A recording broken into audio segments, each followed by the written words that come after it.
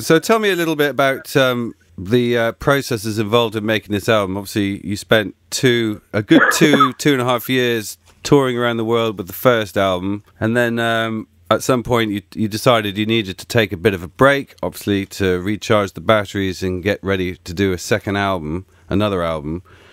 What were the processes involved? Did you just had you written anything before that moment, or had you? We had a few songs done. We had "Where Are You Now," and not the title track. What else do we have? "Hook, Line and Sinker." They were composed before the touring that we were doing. I think we were on the road with the Foo Fighters when we kind of had those tunes in the bag. And then as soon as we got back to Brighton, we just went to Brighton Electric, the rehearsal studio where we always go to, and we went back into the same room we go to and just began fishing for ideas and seeing if we could get excited again.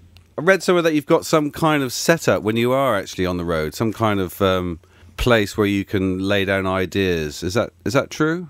Yeah, I built a bit of a studio at the back of the bus over the Foo Fighters stretch, just so that if I inspired, didn't have to get frustrated. There was somewhere to record. Sure. In terms of the content of the album, how do you feel it's different from the first one? I feel like it's a more refined and sophisticated record.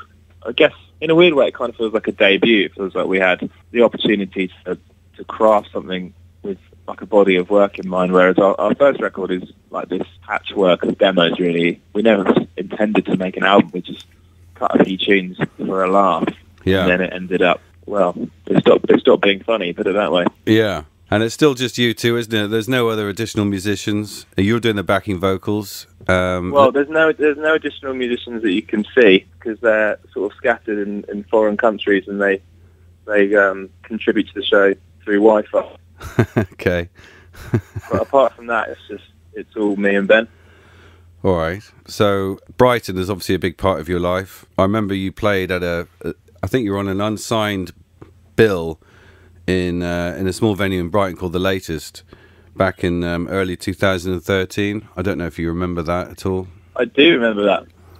Was that one of your very first gigs in Brighton? Yeah, I think it was actually. Yeah. After that, we played at the Black Lion at the open mic night. At the open mic night? Yeah. And I remember we got told to stop. Because it was too loud, was it? Yeah. It was a full drum set. We were those guys who turn up. Right. With all your gear to an open mic night. Yeah. So I think that was like, the first or the second, I can't remember. But then, yeah, that show at The Latest. Yeah. And things obviously went ballistic very quickly, didn't they?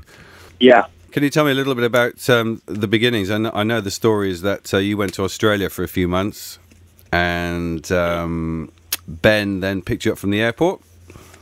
Yeah, and played you some tunes, and you went into a rehearsal studio and did a gig that week, I think, in Worthing. Yeah, at Tangerine in Worthing. At the Tangerine. That's true. That's kind of how it kicked off again.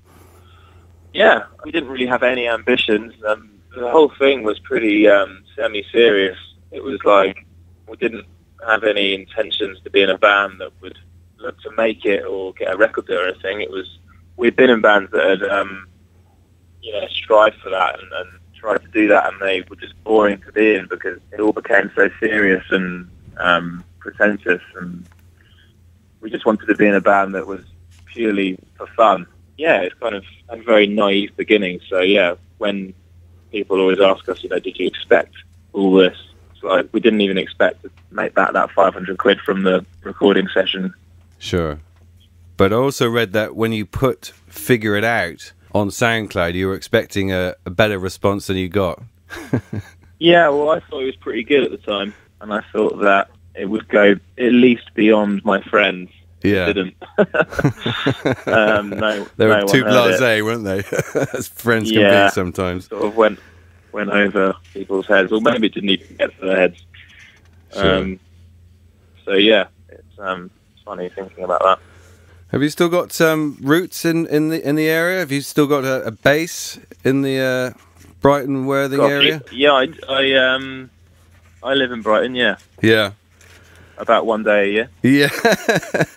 But you got itchy feet. You didn't really want to be around for long. You wanted to get back on the road as quickly as possible. Yeah. So what about the rest of the year? I know you're going to the States and playing with Queens of the Stone Age. Is that right? That is correct, yeah. And obviously they're a band that figure quite prominently in your kind of influences. I should imagine. Have you played with them before? No. Right. No, it's a huge honour to do that. I mean, the amount of respect I have for that band is words do not exist yet. Yeah.